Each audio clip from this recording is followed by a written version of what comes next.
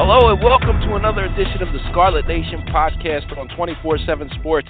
I'm Bobby Darren here talking Rutgers football. Rutgers is 1-0 coming off a win against Boston College, going into a game against Wagner. I'm going to recap what's been going on with Rutgers football, talk about Rutgers recruiting, but I can't do it alone, so I have to bring in the one and only, the man, the myth, the Brian Doan. How are you, my man? I'm doing well, man. I'm glad that we had a full weekend of college football and everything felt right in the world. So it was good. It was an enjoyable weekend. It's funny. We do this all year long, so when it finally arrives, it's like, wow, this is really what we're talking about. So, it's funny, Bob, because I watch these games and geez, obviously I know the Rutgers roster. I know those kids. I know the BC roster. It's just you go, and I'm sure if I look at the Wagner roster, I'm going to be like, yeah, I remember him. So yep. I'm curious to see. It makes it fun. People always are like, who are you rooting for? Who are you rooting for? Man, I'm rooting for the kids who I cover, who were fun to cover. Yeah, and it's the names pop. I mean, you hear NFL names, and you go, I remember him, and Yes, and sometimes you're like, wait, he's in the NFL? Yeah, and then you hear the CFL, you hear the USFL. I mean, it's I'll tell you a quick story. I ran into Donald Stewart I was at the Seton Hall Prep game that played at Rutgers on Saturday. Right. And Donald Stewart, the receiver from Paramus Catholic who went to Stanford and then got his master's and played at Wake Forest, he comes walking up. He's like, hey, Brian. I'm like, hey. He's like, you remember me? And I'm like, help me? And he's like, Donald Stewart. I'm like, oh, man. And it was, and you bring it up. He's like, I said, what do you, he's helping coach at Seton Hall. And he's keeping in shape in case a team calls or the XFL or whatever. And so, you're right. I mean, I watched the games in the spring, like, hey, him and him. So it's fun. Yeah, definitely. You start to really recognize, and you really recognize them because you cover recruiting from South Carolina to Maine. Yeah. There's a lot of kids.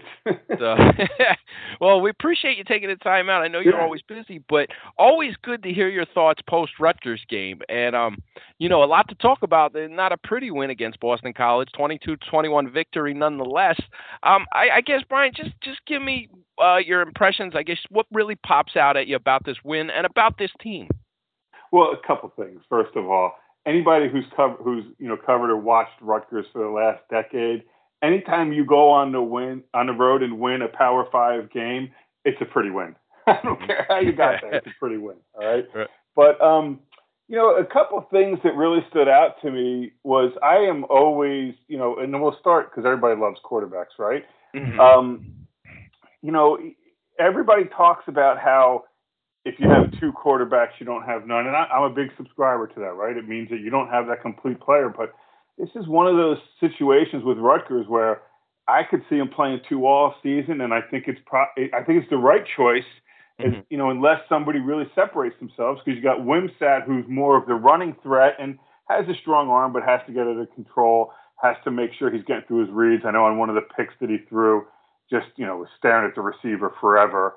And you have Evan Simon, who a little bit better in the pass game. The people that don't think Evan Simon is that good of a quarterback, I don't know what to tell you.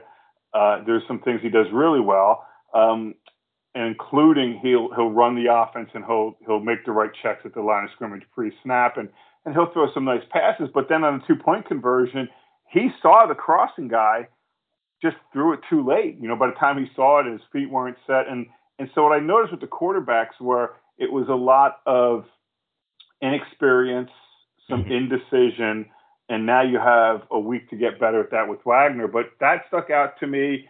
And what else? The other two things that stuck out to me were, they battered the BC quarterback so much that a guy who was considered an NFL guy, and if he didn't get hurt last year, a lot of people thought he would have left last year, was really rattled, missed some open throws. And you miss those open throws when you're worried about getting hit all the time and you're not moving your feet and your arm aren't working in unison. And the other thing that stood out was, when they got the ball, when Rutgers was down, whatever it was, 6 points, and they got the ball on their own 4-yard line, and Gavin Wimsatt came out to run that drive, I turned to the person I was sitting next to, happened to be somewhere watching the game, and that somewhere was in the Rutgers Stadium press box because of the high school games there. But I turned to the person and I said, there is no way they are throwing the ball here, and that's why they brought Wimsatt out, because it was like, okay, we're not losing this game because we have a turnover throwing the ball deep in our own territory. And then as the drive continued, and once they got the second first down, I was like, man, the only thing stopping Rutgers on this drive is Rutgers. BC was gassed. Their defensive linemen, you could see them huffing and puffing with their hands on their hips during that last drive. And, and then it's the first time, and I've seen some scrimmages or a practice here or there where, I know what Al-Shadi Salam is about, the running back out of, I think is it East Orange? Yes. It from? Or, okay. East Orange. And I, it all runs together sometimes. No, I know, trust me.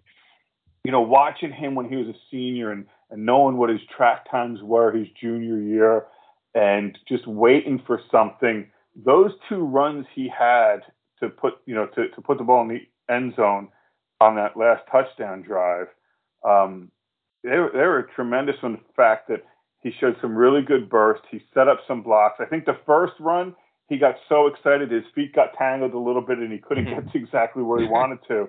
But there were things that you watched and you're like, man, you can see the growth in a lot of ways from last year to this year with him and with other players. Look, Max Melton did not have a very good game playing cornerback, but I thought the rest of the secondary did a good job. Yeah. And just from watching it, I mean, I just looked at it and I thought Rutgers had shown a lot of growth from where they were at the end of last season to now.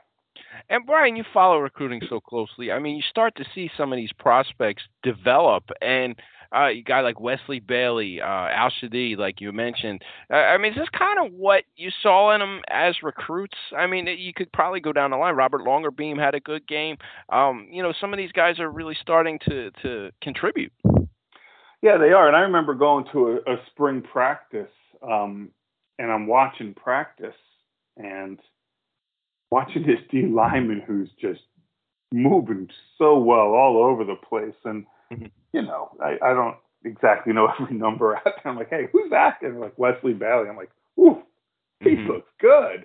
And so, yeah, I mean, listen, even at Ohio State and Alabama and Georgia, I get it that the freshmen come in and play, but it takes time to develop.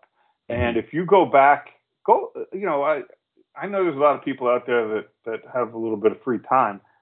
Go back and see how long it took Schiano the first time he was at Rutgers to kind of turn things around and get them to be in a better team and playing consistent.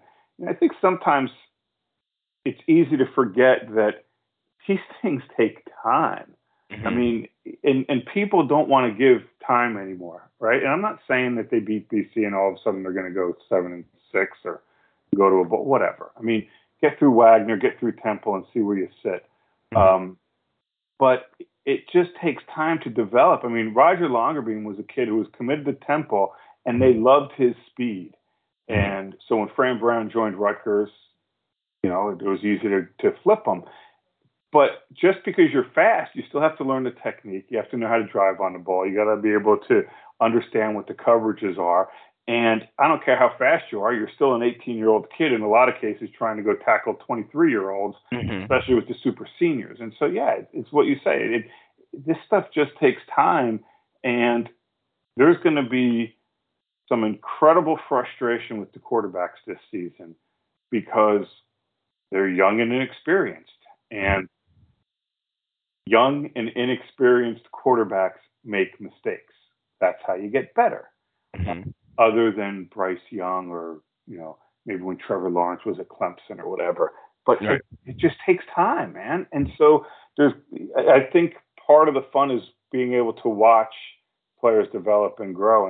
And you hit it. I thought, Bobby, you and I spoke at one point last year, and I was like, man, Longerbeam, he's got a ways to go still, and he still does. But this was a nice step for him in the opener to kind of see if he can continue to make those positive gains.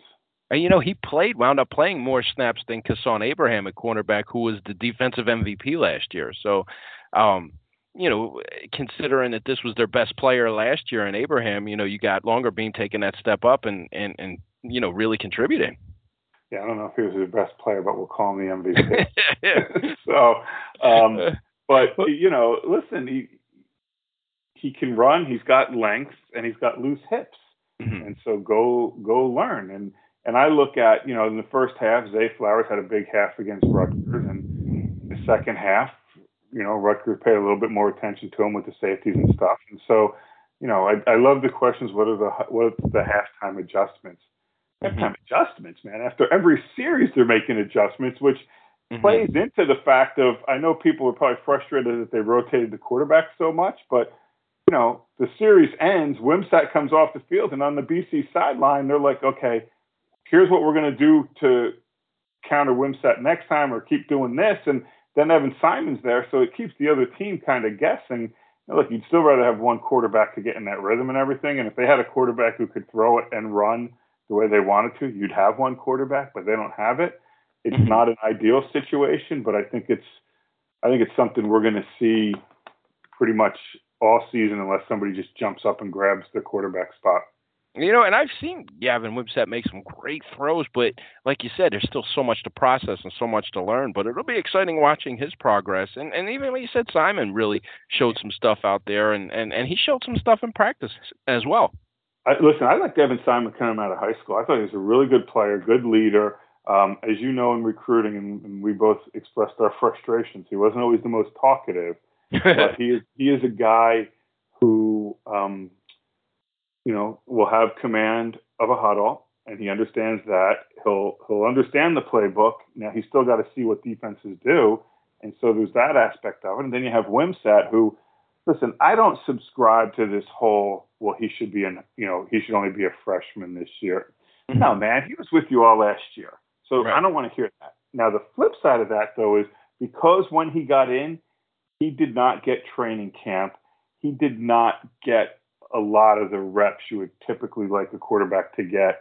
Especially they didn't have him on scout team the whole time, obviously, because they were putting some stuff in for him. So it was a disjointed season for him last year, just in terms of everything that went on. Right. And I don't mean disjointed in a bad way. I just mean, he coming in after his first high school game and all that stuff.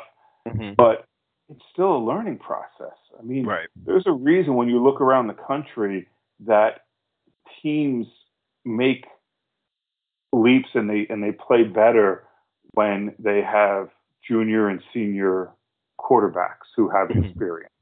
That can be good, but I look at Kenny Pickett. Kenny Pickett wasn't the end all be all 2 years ago, and then last year he had a fantastic year. Yeah.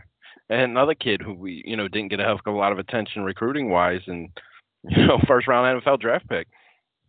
Yeah. I mean, I just remember him being committed to Temple, and I remember Pitt being out scouting him at a baseball game. Oh wow! And deciding, hey man, this kid is really athletic, and they like so much about him. But yeah, I mean, and guys develop differently. They grow differently. Everybody's kind of on a different timetable, and that's what makes this stuff interesting and fun.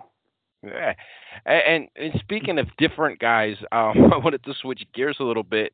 Taj Harris, steps away from the team, for personal reasons. You covered Taj from the time he was, a high school recruit out of Palmyra, went to Syracuse, decommitted, committed to Kentucky, wound up not going to Kentucky, went to Rutgers late this January. What's your take on this whole situation? Yeah, I mean, there's a lot to digest there, and some of it should not be done in a public forum, we'll put it that way. But there's a couple things. He is a very talented kid, which is why Rutgers was willing to take a chance with him, right? He was going to go to Kentucky. There were some academic hurdles to get through there. So that kind of fell through, and he wound up at Rutgers. And, before we talk about football, understand he had to do a ton of work in the classroom just to make sure he was eligible. Mm-hmm. And he did that. And he was focused and he understood it. And so you give him credit for that, right? Because as you well know, Bobby, there's nothing more important than the degree. I don't care if you're going to the NFL. You know, there's plenty of guys in the NFL who still come back and get their degrees because they understand the importance of it. So he did the work there, and I think that was important. He was injured for a bit in spring practice. Didn't really get the kind of reps he wanted to. And it never really seemed to click to get him into the rotation. And maybe it would have at some point, but they didn't go into the Boston College game with him as one of their top receivers or even in the regular rotation. And I think there was some frustration on his part, but this is not him getting kicked off the team or anything like that. It is just prioritizing things and, you know, with his life, with his family, and that's what this is about. And is the door open from the comeback? Sure. I mean, he's a really good receiver. He runs fast. And, you know, the one thing I've noticed about Schiano, you know, last time and even this time around is he's more willing to give people chances if things can get straightened out. Do I expect Taj Harris back? No, but if he came back, it'd be a great story, and you hope he has success. But you know, for him, and then after all of it breaks yesterday, he puts on Twitter that he's going to step back from football. So it tells you that this is not just a football thing. Right. And I know there was some stuff out there about, hey, he was suspended for the first quarter. I checked. Nobody told me that. Nobody said he was. Everybody said that if they needed him, he would have played. Right. So I just think it's a frustrating situation. It's an unfortunate situation, and then you just hope that, you know, Taj gets things moving in the direction he needs them to get moving, to just be a productive person. Yeah, and you know, people get lost. They lose sight of the fact that they're still just kids, and you know, you realize that sometimes, even when you talk to them, you know, they're these gigantic human beings, but sometimes they have faces of kids. I will never forget. You know, you say that, and I remember when I got out of college and I was cutting my teeth. I was working at the Trentonian, and I covered the Miami Rutgers football game at Rutgers. I think it was a Thursday night. This is how old I am. I believe. I mean, Warren Sapp played for Miami, right? So we're going back. And at the time, Miami had like 5 or 6 kids on their team named Chris Jones. Oh yeah, Chris T. Jones, you know, and they all went. I remember Chris T. Jones. So Miami wins, right? And I'm walking. This is old Rutgers Stadium, you know, before they enclosed it and everything. And I'm walking off the field with them. And keep in mind, I'm fresh out of college, so it's not like I'm some grizzled vet or anything. And I'm talking to him because in those days you could just do interviews on the field after. Okay. And he takes his helmet off, and I'll never forget. The kid was had to be like 6'3", 6'4", because he was taller than me. And I just remember him taking the helmet off and going, "Oh my goodness, he looks like a little kid." Yeah. And so it's what you said. I mean, you forget these. You know, some of these kids are really young, and some are more mature than others. So there's a lot that goes on with this stuff. And you know, some of them, if you're good from the time you were a kid, that's all you've been told, and some of their realities isn't necessarily what you or I know as realities, you know, or the average person. You know, so being put up on a pedestal, it sometimes, you know, it isn't the best progression to make going up through, you know, teenage years into young adulthood. No, man, I watch it. You know, you see it with kids that are enabled, and there's not the accountability that you would like them to have. And if they decide they don't want to do something, there's always somebody there to make an excuse for them on why they don't want to do something, rather than, hey, man, you got to go do this. Right. And you see that now. That's still a small percentage of them, but the ones you see it with, it usually doesn't work out for them. Right, right. Well, on that note, I wanted to jump into recruiting. Kind of a quiet time now. Rutgers just got a long snapper Something like commit. that. Well, it's never really a quiet time for you. But in terms of Rutgers, class of 2023 is kind of filled up. What can we expect out of the rest of this class after now, adding a long snapper? Well, now you got the long snapper situated. I mean, it's all downhill after that, right? Listen, it's a vital part of the team, obviously, and so we like to, but it's also fun to joke around a little bit about it. But I'll say this: if you don't have, there's a lot of good long snappers out there, but if you don't have a good one, everyone knows it. Yeah, so but, true. I mean, I guess now as a long snapper, maybe go get a quarterback. No, I'm kidding. I think if they go quarterback, it would be a transfer portal situation anyway. Yeah. But yeah, I think now you're waiting on the edge guy from down at Georgetown Prep, Keontae Hamilton's former teammate Nnamdi Odiogu, who told me what's today? He told me Monday that he was getting close to a decision. I don't think much new will come his way. I know he's dealing with an injury down there that he told me. I don't know how much of it is out, so I'll just, I know he's injured and people will see that he doesn't play, so we'll leave it at that. Okay. But I think right now Rutgers is the school to beat. He was waiting on Stanford. I didn't get the sense that Stanford was going to offer. Things change, but as long as Stanford doesn't offer, all should be good there with Rutgers. I'd be surprised if he went somewhere else. And then you just continue to evaluate kids and see if somebody jumps up. There's the linebacker from Avon Old Farms who they still really like. Christian Allegro, who is trying to settle on some visits, but he also has a lot of his games are on Saturdays and the season's starting, so it's going to be difficult for him to get places.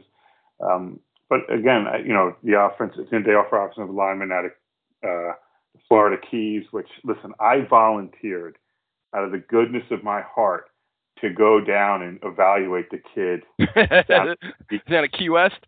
Yeah, and now, our guy, Andrew Ivins, who works in South Florida, I understand that's his territory. But I was just saying, if he needed somebody to go down and evaluate, and I would be looking for like a late season eval, kind of like a late November, early December, right before signing day. Yeah, something like that. Yeah. I would go down and do that for him.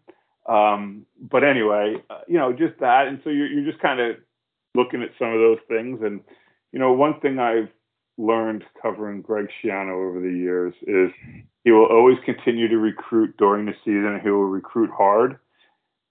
But first and foremost, he wants to win these games. And I think this is a year that, you win that game against BC, you have Wagner and Temple. You could be looking at Iowa going into that, 3-0. I think there's, I think there's some reason for some optimism if you can do some good things against Iowa. So I think a lot of their effort's going to be put forth there. Then they'll really start evaluating some senior film late September. Okay, and if they can get to a bowl game, I recommend somewhere near that Key West area. No Fenway Bowl or no Pinstripe Bowl. I mean, let's go somewhere warm, right? Oh man, I'll tell you what. I mean, listen, there's nothing better than December 27th in Michigan. At the Ford Field in Detroit. Oh. Yeah, where it's freezing. Do they still have the Bahamas Bowl? I don't know if that was. Listen, if they do, I think I should cover it. They should, play at the Bahamas Bowl. I don't care who they play. Oh yeah, I mean, listen, they can go play like Iowa Western Junior College. I'll go cover it. But yeah, I mean, I think this is a really interesting time just to sit and enjoy a couple.